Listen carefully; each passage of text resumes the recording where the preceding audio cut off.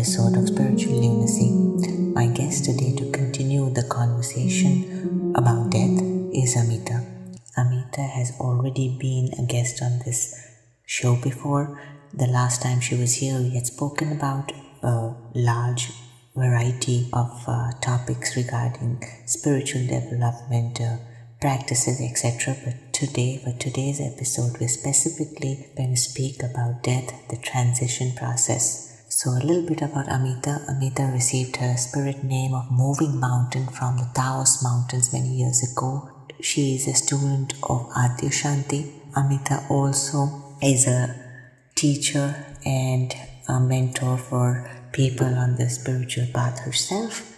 You can find out more about her if you go to her website, Moving Mountain Academy.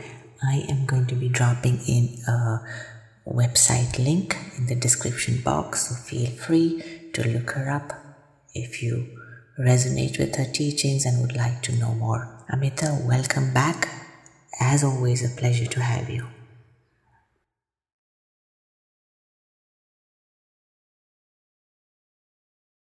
I really can't believe it's been a year since we had our last conversation. It's pretty amazing. Yeah, it is. It's really can't. And it was wonderful to have met you in person in that time. And I'm really happy to do this again with you. And a conversation close to your heart. You've talked about close it. To my heart, which sounds weird given that the topic is death. It's actually not weird, because most of the people who have been speaking to, they're super excited to speak about death, okay? Except probably for normal people like us. A lot of you are quite, evolved to understand that there's nothing to be scared of or whatever, like fears that surround death. I'm not surprised one bit. Yeah, but I don't subscribe to that. I mean, we're just all, we're on the same human life experience. So, it's part of, I think. Yes. But, I wish like the people listening to the show, they could see the smile on your faces when I'm, speaking to all of you when it comes to that. So it's quite, amusing, and it's rather cute, actually. I mean, in my mind, I'm like thinking, I should put this out as a video. They should just see how everybody's grinning. This is also cool. So anyways, I'm going to start off with the first question, because I know you've dealt with a really, personal loss many years ago, and that has been a turning point in your own understanding of death, your own contemplative process, and your spiritual life. And that was losing your father. Obviously, you were devastated. And even though it's been many years, I'm sure your perspective has also altered because of the entire understanding and your entire process through your spiritual life and understanding. So do you want to take us through how you view death now as vis-a-vis how you felt at that point? And this is not to confuse that you don't feel pain or you don't miss your father. That would be a very inaccurate kind of a statement to put forward. But, the entire process of transition. Do you want to take us a little bit through that personal experience of yours? Yeah, sure. I'd love to do that. Like you said, this happened in many years ago, 1999. It was made all the worse because I was I was in America by then, and my father passed from cancer in India. Of course, I visited, but I was not there when he actually passed. Also, it was my first experience of death so close. Actually, I'm going to correct that. I lost my very beloved aunt when I was younger, but losing a parent, as you know, is a whole different ballgame. I think that one of the things that, as I've shared, perhaps even on this podcast before, but I will just quickly say that what it amidst all the sorrow and the confusion and the, sense of deep loss, questions arose from where, I'm not sure, but deep questions arose. And they were questions like, what is life? What is death? In the midst of that grief, I was kind of really impelled from within to start looking into those questions. And it began my search for, that put me on the spiritual path. I think one of the things that did happen in that, and perhaps is something we can all relate to it, is that when we lose a parent, especially, or somebody really beloved, somebody really close, we are actually in one sense even encountering our own death. Because I was losing a vital part of myself in his passing. Right. Although I would not have articulated it like that then, I now see it. I now see that that's because we have a certain way of knowing ourselves. We have a certain way of holding our identity. Some of that is conscious. Like I can say, I'm a woman, I'm so many years old, I come from this family, this culture, I live here, I have this job. These are things we can know consciously about our identity or how we hold ourselves. Then there's also a whole other way that we are actually holding ourselves or knowing ourselves that may not be so conscious. And for me, one of those ways is of my connection with my parents, with my family, with my father. What his passing and my grief really showed me was how I was holding a part of him as a part of me and without realizing it, because we are born into Right. that. In his passing, I was being invited to let go of this fundamental part of me. And in addition to losing a beloved person in my life, my father, there was also the grief and the confusion, the disorientation around losing a vital part of me. So in a sense, I died. I died too. A part of me died. And a part that was a vital part, not just like losing a hair. Integral part of me that I didn't even, that only in its death that it actually was acknowledged, which is interesting on its own. I didn't even know it was there till it passed. And then sometimes we only know things when they're gone. Right. We know things were there when they're gone, and so that's how it felt like for me. And to your question about how do I view that now? First of all, I think I consider it a big blessing that in his passing, which is simply an organic part of life, he had finished his life's purpose and he passed on. In his passing, I consider this to be his last gift to me. Like his death evoked those questions in me that I can now say transformed my life. I take it as a blessing in that sense. I take it as a blessing to have been so affected by his death that it broke something in me, broke some stasis in me, that everything that I was until that point was not sufficient to address that grief. So it had to break open and take me to the next phase in my life, but kind of with a nod to our theme today, also something in me had to die and had to be reborn. Something Right. had to be born, something new had to be born. That's how I kind of, where I stand today, that's how I sort of look upon death as a very natural, organic part of life. The more I started to settle into that view, the more at ease I started to feel about his passing, and it didn't come overnight. It didn't happen by no means. So like you said, even today, I can miss him. And when I miss him, it's not with the same anxiety or desperation that happened when the hurt was so fresh when he had passed. And also because I know and understand death much more now than I did then. And so there can still be grief sometimes, which is just human and natural. But there's also something deeper than the grief, or something that the grief is held in, which is a peace with it, an acceptance that's how life works. So that's how I'd like to. I've never actually had anyone speak about this when you said, like, when you lose a parent, it's like losing a part of you. So part of you is dying. That was actually a very beautifully put statement there, because I've never thought of it that way either.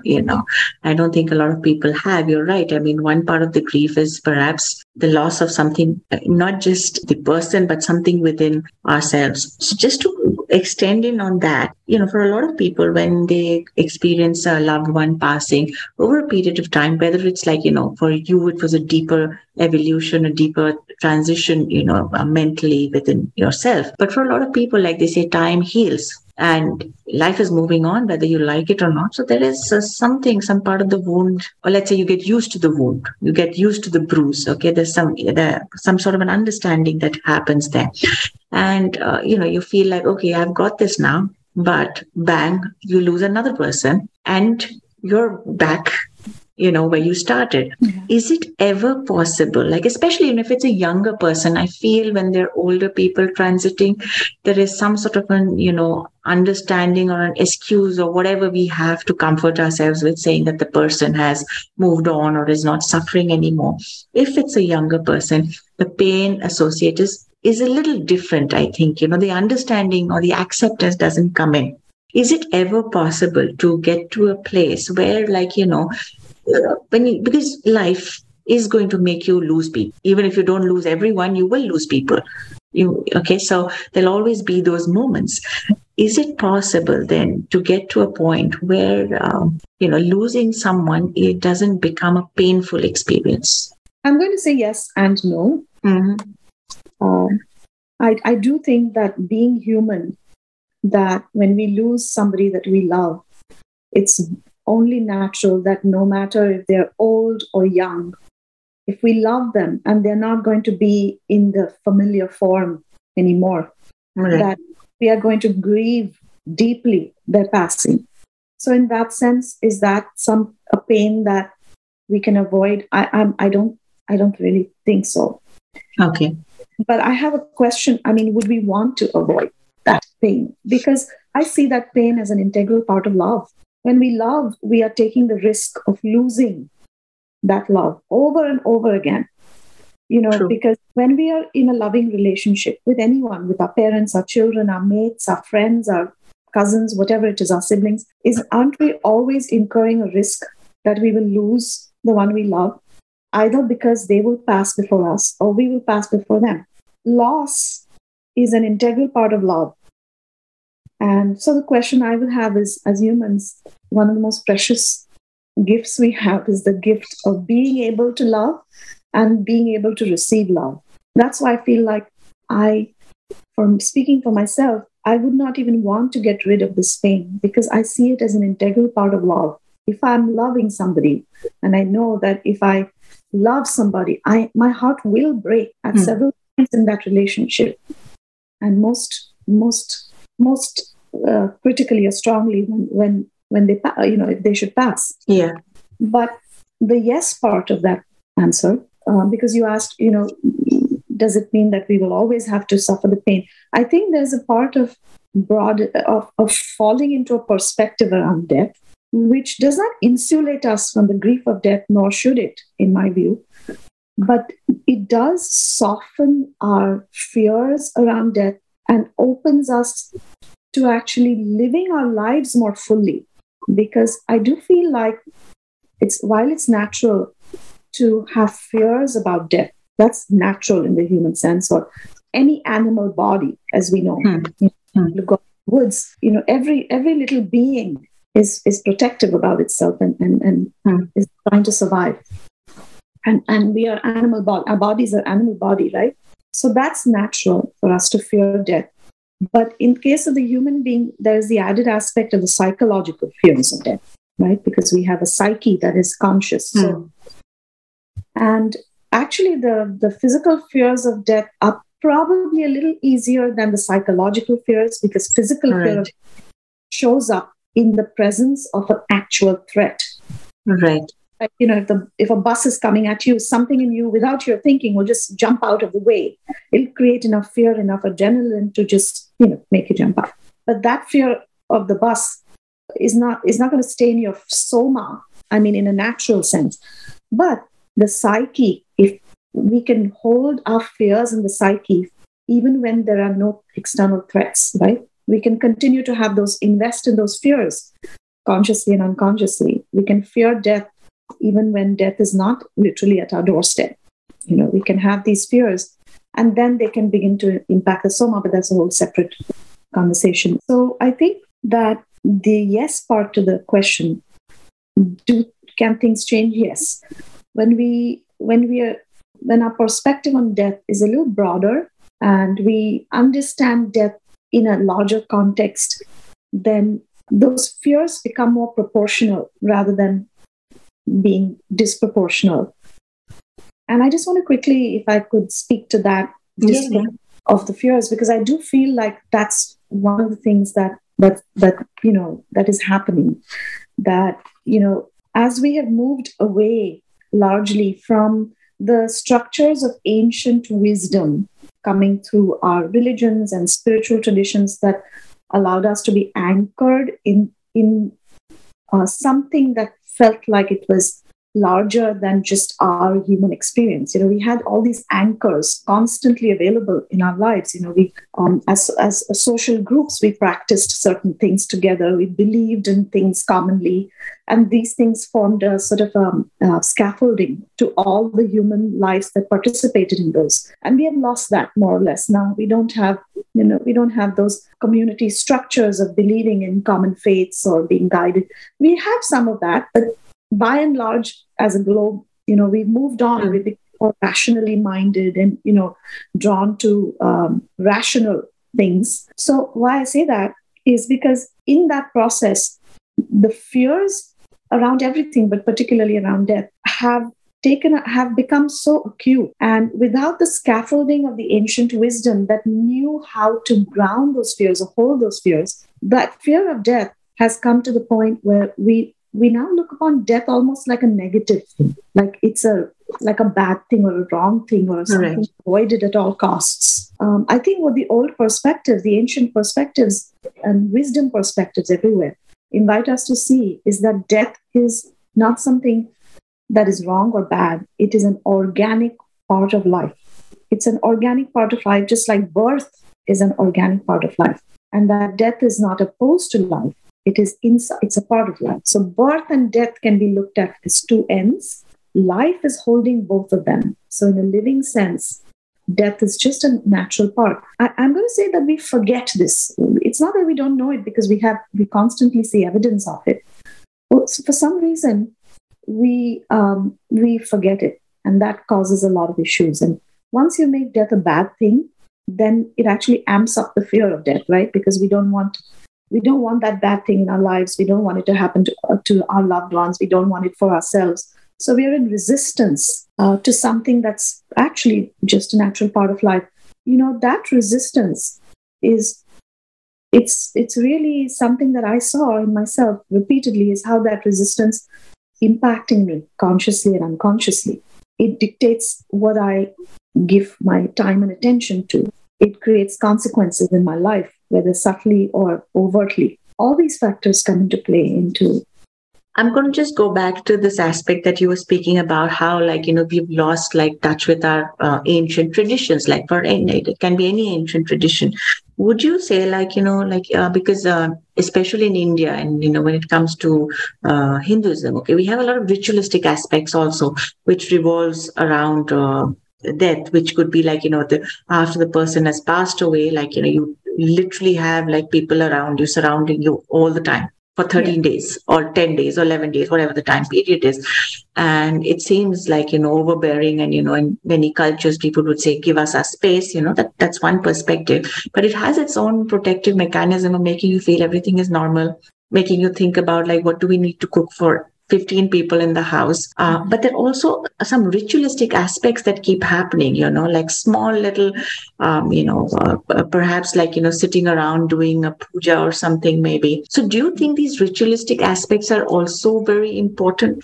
Because for a lot of people, rituals are not always viewed, like you said, in the modern world, these things are okay, rituals, these are just, man-made created things or whatever, there are certain, there's a lot of resistance towards even those ritualistic ideas. So these rituals, do they play an important role as well, you feel, apart from maybe just having the community shield you in a certain way? Because, in Hinduism, we have a lot of rituals. There are many aspects to it, but, if you just try to take the pure aspect of it and, wonder why it's there, how do you view that? Yeah, that's a great question. I actually, I really resonate with what you're saying. And to me, the most rituals are really beautiful things, and they can be really beautiful containers to face different milestones in life. Like we have rituals for so many different markers for different. So I really love a good ritual, but when I say that, I'm also aware that you mentioned in the Indian tradition, we have a lot of rituals and some very beautiful ones. But how many of us really understand what is we don't speak the language mostly anymore, in the language in which those rituals are being conducted, like the mantras, the being shlokas. And even when we go about them, I don't think it's very rare for the priest who's doing those rituals to really explain the intentionality of what is happening, or, so sometimes it can feel very mechanical. For me personally, I'm not partial to mechanically done rituals. But what I do love is, and I do appreciate about all rituals, including Indian rituals, is that especially when they have to do with death, I feel like one of the primary purposes for those rituals is to enable the living members of the family to truly let go of that which has passed on, of the one who has passed on, and everything that the one meant. So it feels to me like the ritual becomes a container which is an invitation for us to let the dead truly die. And I'm sure you get what I'm pointing to, because there's so many ways in which we are holding on to that, right? Because it's natural out of what we were talking about. We have loved that person, we love that person. So it's hard to let go of the person that we've lost. And yet the reality is that that person is gone. So I think that the rituals are really the one of the beauties of the ritual is that it allows a really well thought out, if you look at the old traditions, just ways in which it becomes easier for the family members to let go of the attachment. Now, it may not happen in the period of the ritual, but it becomes an invitation that then stays beyond the period, and ideally continues to remind us that, and invokes almost that intention in us that will keep playing itself out even beyond the ritual. It invokes an awareness in us, that I'm attached, and that's not a helpful thing, not to the departed soul and not for the living soul. So yes, I can grieve, and there's a legitimacy and a purpose and a beauty even to grieving, because there's love, like we said before. Right. But then can I start seeing, the threads of attachment that are actually keeping me from letting that one truly go? And how can I open to that? Because that is all that in that is an acceptance of reality as it is. And in that acceptance, there is a respect for both the departed soul and also for the living soul. Because if we are holding on, if any part of us is holding on to the departed soul, we are neither living, we are in this in-between territory. A part of us energetically is locked up in ways that are not accessible to our regular life. We are, in a sense, not fully here in this in-between zone. And, if you believe in these things, then, and if you see them, then so is the departed soul. Because, so there's this bond that's playing out, which doesn't have a physical correlate anymore. It doesn't have a living correlate anymore. It's just happening at an energetic level, and it may not be serving you or the departed soul. So I think rituals encourage us to and invite us to really consciously start letting go. And that to me is their beauty. So that's how I look upon a good ritual in this regard. Just going back a little, I know a lot of people are not really afraid of passing, sometimes I think I remember hearing my grandmother, she used to say, I'm done now. When do I move on? Yeah. So there are people who are waiting for the new, fresh life, so to say. They're like, we are done with this. But she used to have this very strong fear of suffering, because she used to always wonder, how am I going to pass? How will the transition happen? And that, makes you wonder. Sometimes the fear, in a lot of cases now, is not about okay, I'm dying, but, the fear of suffering, which is very closely related to the idea of transition or dying. Is there a way one can get rid of this fear? Because, okay, you're right. If you love someone, we don't need to get rid of grief and pain. It's a part of living. But this is a very negative, the idea of suffering, and I may suffer or I will suffer, especially if somebody has a disease or old age, How can one, I'm not saying we have to bear pain, say, let pain come to me in that sense, not physical pain at least. But how does one, get to a space where this fear can be minimized as much as possible. Yeah. Yeah, I could not agree more that even if you like, even for humans who are relatively less afraid of the fear of actually dying, they have a sense within themselves that when they're dead, that they're opening into something new, or Right. they have whatever, they have some sense of peace with the actual death itself. There might still be this fear of how is that going to play out, and whether I'm going to suffer as I die or before I die. And so I think what I'd like to say about that is this is, like you said, it's a fear of suffering. And the fear of suffering is occurring all throughout our life. It's not just about death, but in general, we have a fear of suffering. Sometimes it's really difficult to tease those two out, because inherent in the fear of suffering is the idea that a fear that, oh, will this suffering now be my death? So there's always a fear of death that's inside the fear of suffering, and there's always a fear of suffering that's inside the fear of death. So they're, in one sense, so close to each other. But I think it's a good thing to delineate them in terms of, like we were saying earlier, having a little of a broader perspective around death, because a lot of the fear of death, ironically, is also a fear of life itself. Because we know living life in human body, entails, like the Buddha discovered, it entails old age, it entails illness, and it entails death. Right? One of his first seeings that got him to wonder, because the Buddha, as you know, was kept away from all these, and then he encountered that in the one day that he escaped from his palace, encountered all these three happening, and it began his lifelong pursuit of the question of what is suffering, and his path of cessation of suffering, right? So what I discovered, I went through, there was a period of my life for 4 years where I went through an illness, which was pretty grave. And within the course of that illness, I had several different seemingly unrelated things happening in my body.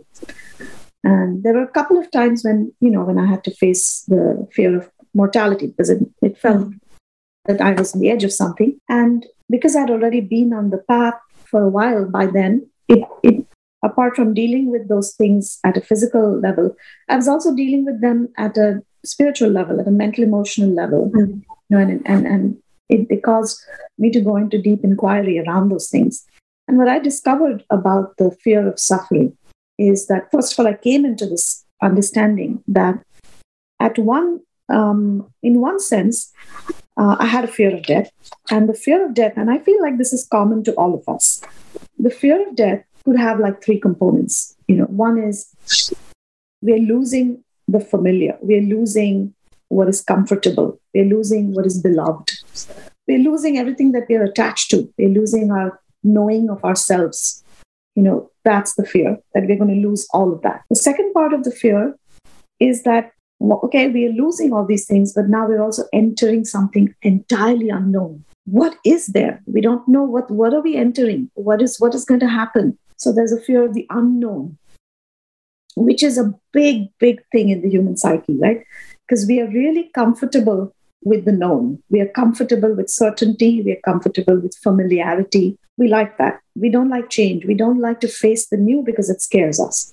Right. So the aspect of like, what can I expect after death? I have no idea. We may know a little something because we've read something, but eventually it's not enough unless we actually know in a deep way. And the third fear is we also realize we're going to be totally alone. That's the fear also of complete aloneness. So these are the three things that are all coming together in this thing that we call the fear of death, right? Losing our loved ones, losing ourselves, losing vital parts of the way we know ourselves, facing the unknown in a totally unprepared way, like we don't know what to expect.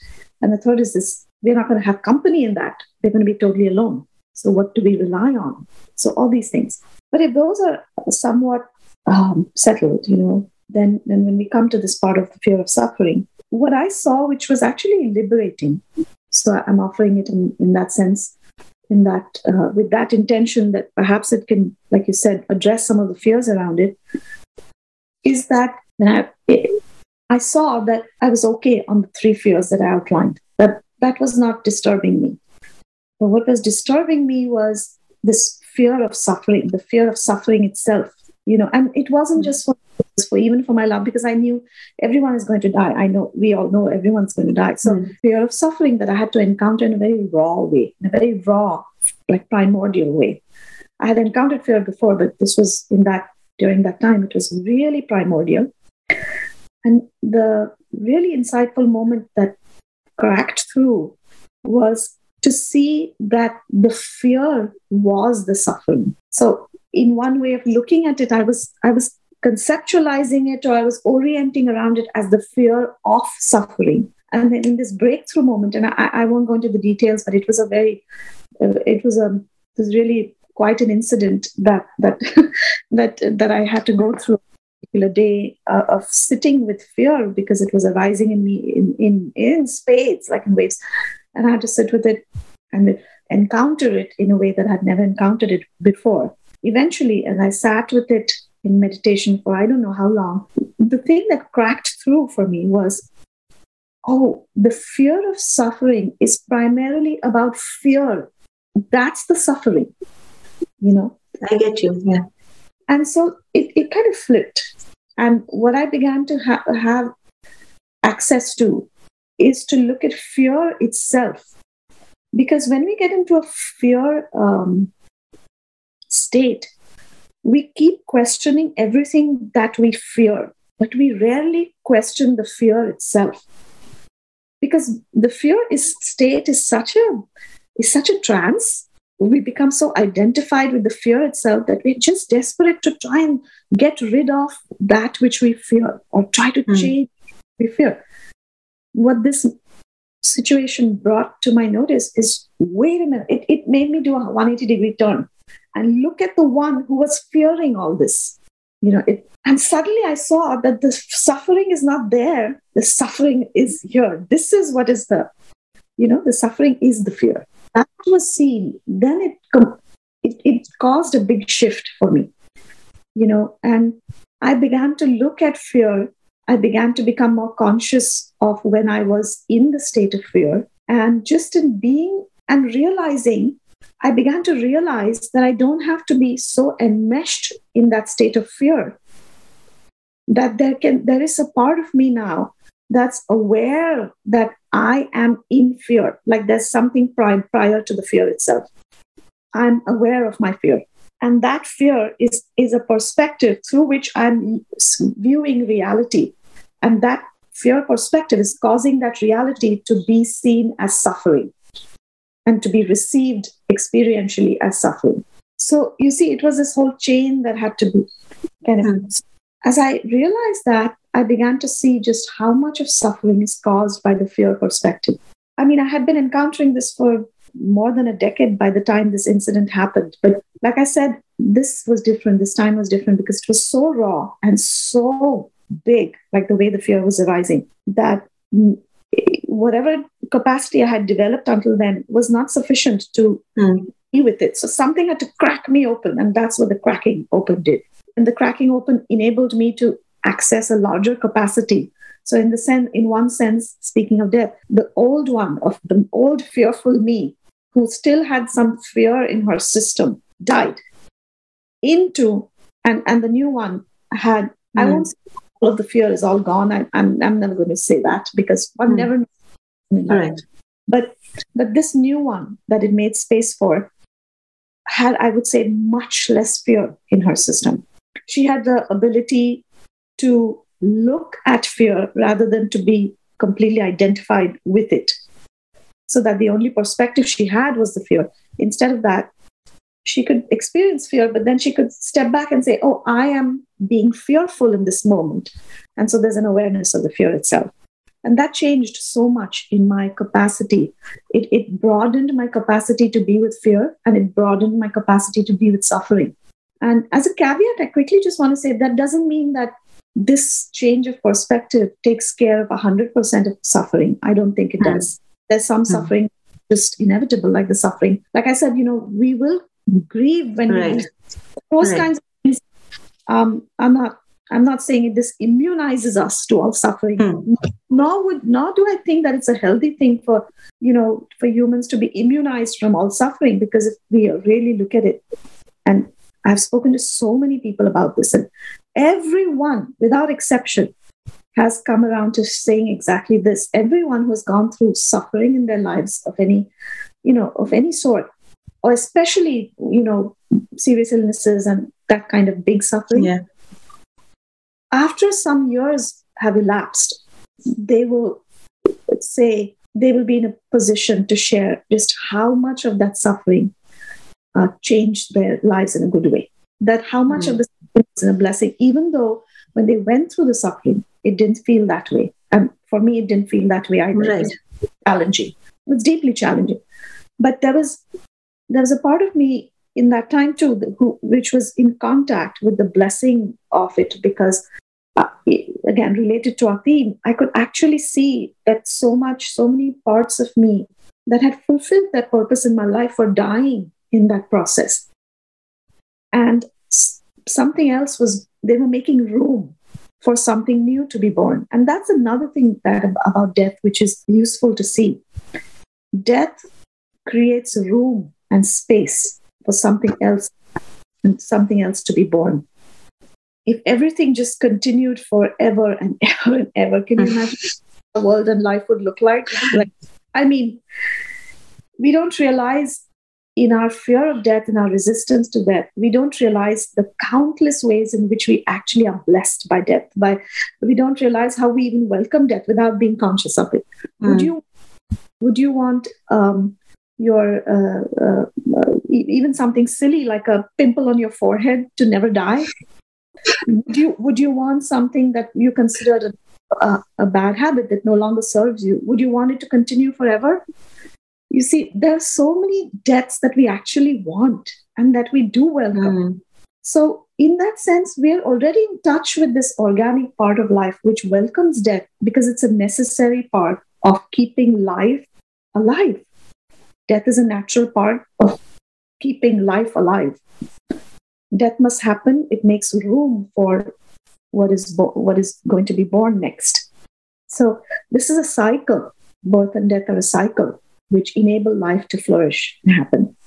So, but coming back to the suffering, so this is what I feel like this fear of suffering is. It is the perspective which to a certain extent defines if that piece of reality will be experienced as suffering or not.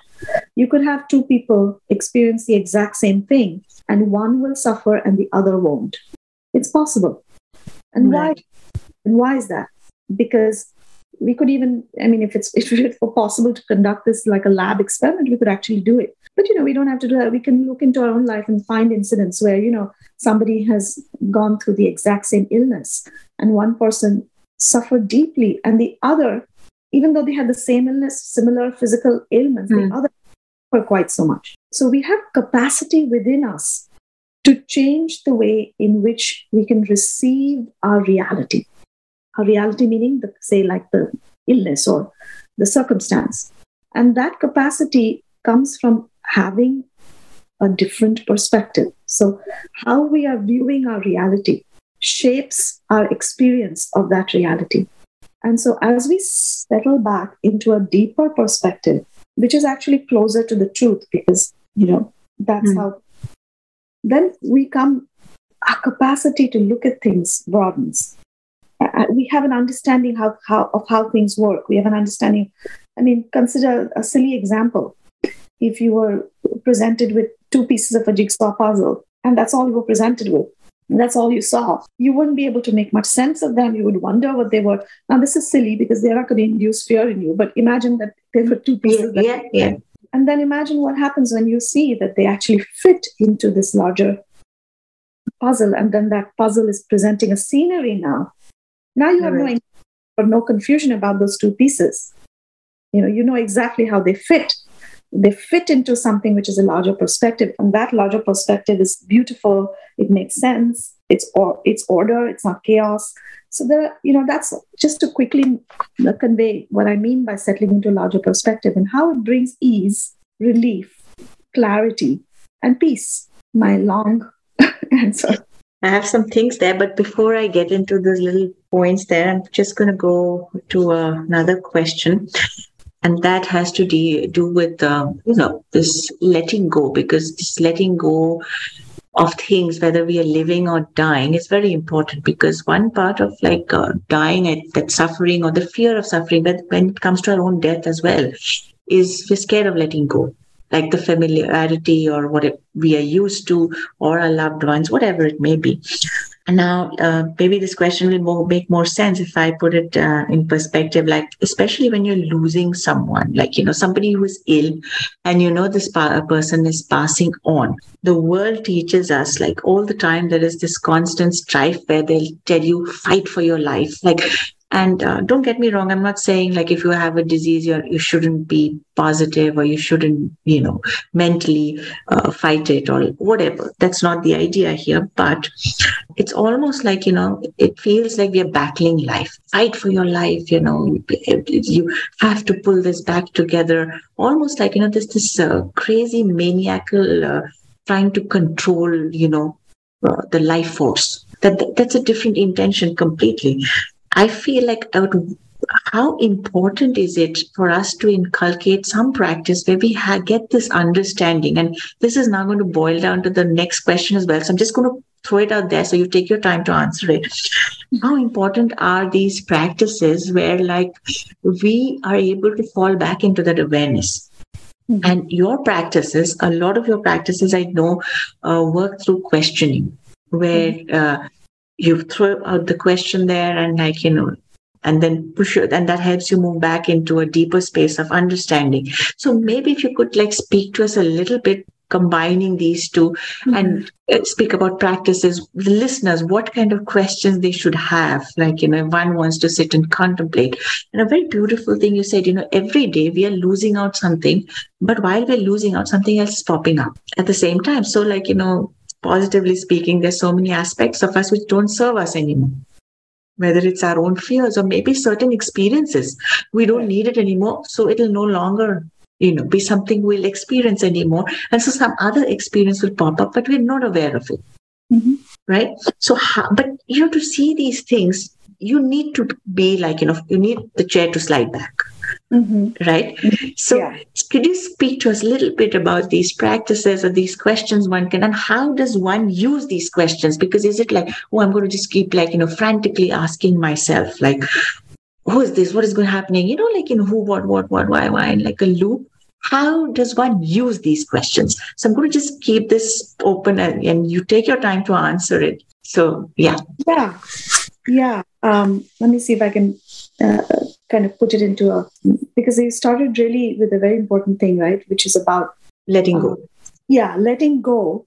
And I think what you also said was how, especially in the context of being with the loved ones who is, not well, or and there is that possibility that this might be final.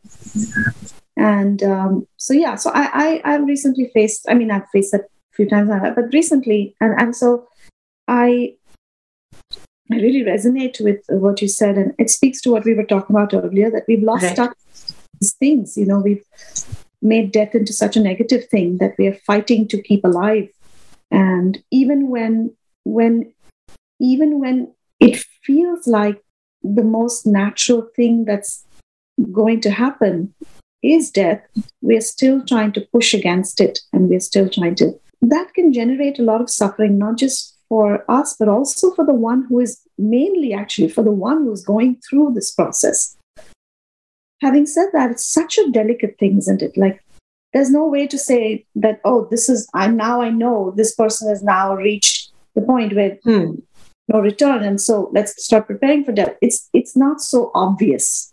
Right. Times it's not so obvious to the family members and to the loved ones surrounding the person who's.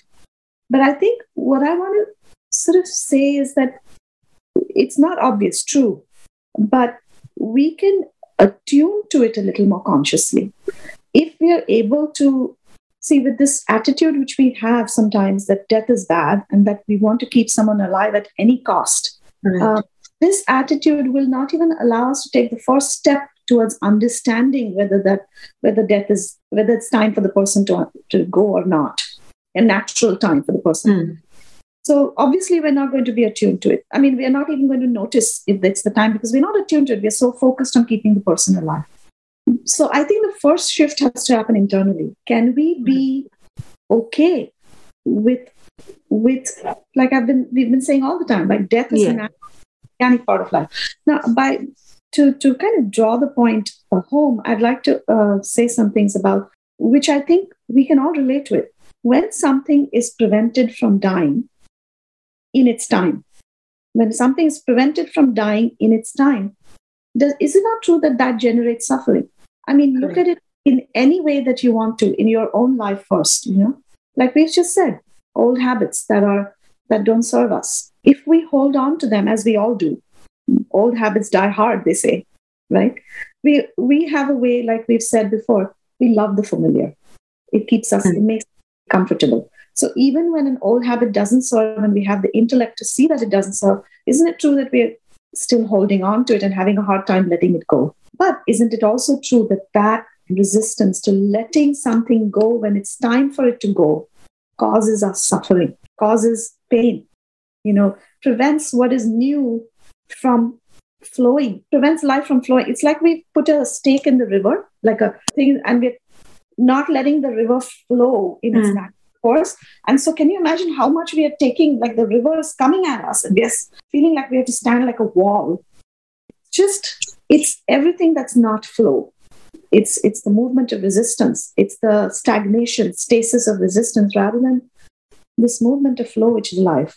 So my question, something for us to consider, one of the things to consider is it useful to stop something dying? Does it serve to stop something which is dying in its time to die? Even we'll get to the practical part of how to recognize, but you see what I'm saying? Until we are even open to doing that, we're not going to get to that second part. Because at that point, I feel like we are really just being caught in the grip of fear, and that's natural, and I've been there myself, but we do have the capacity to step back from the fear. We do have the capacity to say, okay, at this point, given what I'm seeing of the reality, it's only my fear that I'm afraid of. Like I'm afraid of many, many different things. I'm afraid that I will lose this person. I'm afraid that I will feel a sense of loss, a sense of defeat, a sense of like I gave up when I shouldn't have, a sense of guilt, or maybe somebody else is going to judge me, or, because the humans are complex. Because they're impacted by all these things. So I think it's important to see what is it that we're really afraid of, because if you can, there's sometimes we're even blocking something which is obvious. We said sometimes we may not realize that it's time for someone to go. But, oftentimes we're just not letting ourselves see the obvious because we're so scared. So I think just this, you talked about practice. So even before, usually it's good to have, it's like, you don't build your health all overnight to prevent. You set of practice, you go to the gym every day. So it's what we call the death muscle. Building a death, like that's a good one. Yeah, it's like it's not something that we have to do. It's happening in life constantly. We lose 1% of our body cells every single day, which means that they're dying every single day. 1%, 300 million cells, which means that in 100 days we are a new body. I mean, that's amazing to consider. So much death is happening all the time in our life, that we are not aware of. Imagine if we were resisting that death of those old cells. Would we be? It's not possible to live with that kind of resistance. Luckily, it's not with that kind of death, which happens organically to keep these bodies in this way, is not something that our mind can control. Thank God for that. Can you imagine what we would be if we had resisted every passing of all cells? But in a broader sense, that's what we're doing with that loved one. We're resisting, and it's natural. Right. It's wrong or bad to do that. But as as intelligent, heartful human beings, can we really become conscious that that's what we're doing and step into a larger perspective? And the way to do that is not just when the person's dying, but can we practice it? So how do we practice it? Can we become conscious? There are seasons when I like to do this. There's seasons. We have natural seasons. We have seasons of fall and winter. In India, we have the season of winter or summer. I mean, they're not four seasons. Yeah. There's something about the seasonality when all of life around us is dying in a certain sense, when trees are shedding, when the bears are going back into their holes and all that kind of. So it's like the whole world is, or the hemispheres are different, but your environment is dying. And so, it's much easier to focus or to allow our attention to come on death when the whole environment around us is already in that energetic state of dying. So I recommend a seasonal practice, but it doesn't have to be only a seasonal practice. We can also look upon it with some questions as often as we want to. Questions like, can we become more conscious of when we are in resistance to seeing that which is dying? Can we be conscious of when we are resisting that which is already dead? I'm not talking of the person now. I'm talking of practices to do this up with ourselves in preparation for our own death and for the death of a loved one. How can we build that death muscle? By giving attention to death in a million ways that it's happening in our lives every single day. And you don't have to do this practice every single day, but death is happening every single day. So if we can even carve out sometimes some amount of time to sitting with that, to noticing that death is happening, to contemplating that, how am I resisting death? How is it already occurring despite my resistance? Where is it? Where am I holding it off because of my resistance? What has ended in my life and whose death needs acknowledgement? Because sometimes so many things are ending without our giving it its due, its recognized, its burial or its ritual. Right. So these are ways in which we can start to notice that our life is organically made up of death in so many different ways. We get very excited about birth, and we should. It's a beautiful thing. But it's like we want to only focus on one half of life. And then we're upset because we don't feel at peace. We can't feel at peace unless our attention includes. Right. Right. So this is a way of how can we include the natural ways in which death is already occurring? How can we pay it some attention? How can we give it some acknowledgement and notice it? And also particularly to notice that it happens naturally, that we are not getting all bent out of shape. There's so many deaths that are happening, which we do welcome, like we've said before, and which we can welcome. So what is ending in my life that needs my acknowledgement? What has ended in my life that needs acknowledgement? So that's what I would, I've suggested some questions, but we can make this our own, each one. And the general idea I'm sharing these questions is for us to just start noticing that death is happening all the time in our lives. Some of the times it's deeply resisted in us, and we can look at that resistance. But some of the times it's actually a good thing, and we know it. We're in touch with that. You see, so these ways help us to not look at, because typically we only notice death when either we are on the deathbed or in threat of death, under threat of death, or when somebody else is. That's where attention comes on death. And what I'm saying is, death is so much a part of life that perhaps we are well served to give it some attention, even before that alarm bell is rung in our face. Just allow yourself to open to it. So I think that's what I would say about that. And I'm just quickly checking here because I've made some notes. So just seeing if there's one thing perhaps that is worth mentioning. But first, did that kind of address? Yes, it did. Just one little thing I wanted to add in there, just for the sake of everybody listening, so often when people are using questions as an awareness tool, like I mentioned earlier, there is this, tendency to start using it as a mantra. Keep repeating it, keep repeating. So how does one actually effectively use it? Is it like I sit in one corner, write down what would be like, very briefly, if you could give us the process, Yeah. because it becomes like a repetitive thing otherwise. I think two things. One is, if it depends on how we are oriented, because everyone is different. So I think just two. So one is, if you're the kind of person who likes discipline, who likes to have a practice, regular practice, then maybe we can have this practice of doing a contemplation or a sitting with these questions. Like, I'll just take one question. Like, I'm going to sit every day for 5 minutes or whatever time, or every week, some regularity. Right. And for that period of sitting, I'm just going to allow myself to acknowledge that death has been occurring and is occurring in my life. And I'm just going to allow myself to contemplate, oh, that habit has, gone. That habit, I remember I had that belief, that's gone. That has died. Oh, wow. You might even discover things about yourself in this meditation that you were not in touch with. So like just giving that dedicated time to do nothing but focus on all the endings that have happened in life. Okay. In that particular life. Yeah. If you're drawn to journaling, you could even use that time to journal, because for some people it's easier to journal. Easier to, yeah. For some people, you might go on a walk and just contemplate it. Or some people, you might sit in a chair. And, so these are the different things. The other thing is, if you're not drawn to a regular practice, then I would say, let life cue you. Let life cue you. So let's say, there are a million things that happen in life sometimes that put us in fear.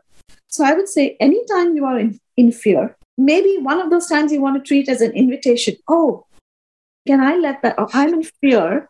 Could I perhaps reroute that fear and use it as a time to contemplate? So these are the two ways that I would say, instead of, like you said, it doesn't serve to use like a mantra and just, ask yourself a question.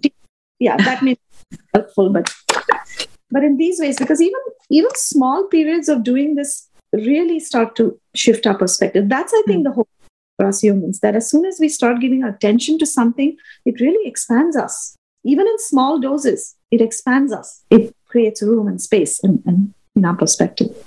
Any ending thoughts there? Because if time could die, we have killed an hour. Yeah, that's so true. I'd like to end with a poem that arose yesterday when I was in my, I do a monthly poetry circle with some dear friends. Okay. And what we do is we just sit together and meditate for a little while and then write poetry together.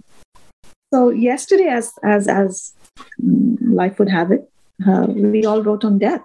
So this poem emerged, and I think, if that's okay, I'll just read that. Yes, I think that's a beautiful way to wrap the episode up. Okay, so the poem is not titled, but it says, "What are you, O mighty death, with your invisible sword ever upon my back? How am I, this fragile human being, how am I to receive you?" And death says, "Receive me as you would an old friend, one whom you love deeply and truly, one who encourages you and supports you in your best, one who won't let you drown in small pools, one who will never abandon you no matter what, one who you can trust with your life. Don't let my grim face fool you and cloud over the beauty of my heart or my love for you. Show me one thing about you which isn't dead in the moment after you point to it, and I will show you where you were born and died in the same snap of my fingers. The time and space that you are a creature of, they die into me," says death. "Only the deathlessness of you that you can know as a human is my equal. In your knowing of me so deeply, I become you and you become me. Be brave enough to know me, and finally let yourself die the million deaths that I have arranged for you in life. Die and die and die again, and so live gloriously, O human. And when it is time for the final death, you will meet me as the old friend I am." Lovely. I think that's a perfect way to end this podcast. I love that you'll live life gloriously. Yeah. And then you can meet me as the old friend. Beautiful. That's super. Thank you so much for taking our time to do this. You do know I always enjoy speaking to you. I do, Ameeta. This has been fabulous. Thank you so much for inviting me.